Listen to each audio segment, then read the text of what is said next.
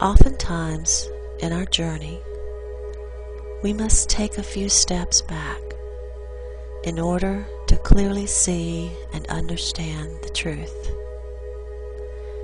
Because oftentimes a bigger perspective is required to understand something that before we didn't even realize existed.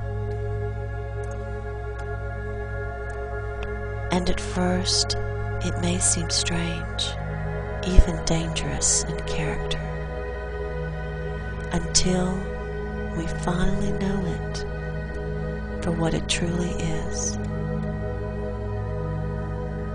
And sometimes, after digging up the truth, we have to sit back for a moment, looking at what we suddenly hold in our hands, until recognition clicks into place and we know what we have grasped. Because at first, it often happens like this.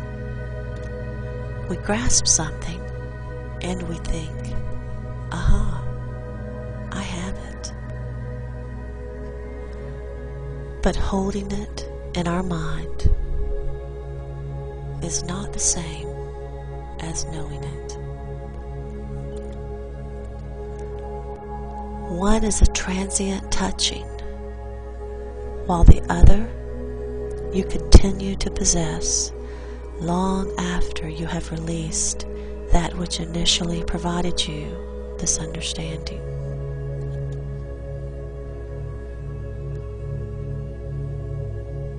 What we seek is closer than we dare to imagine. It is laid out in front of us, above us, below us, within us, and without us.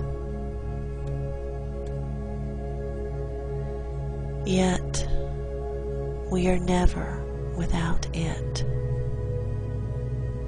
There is no place that it does not exist. We must only recall how to know it. We must only recall how to be it. Because it is us.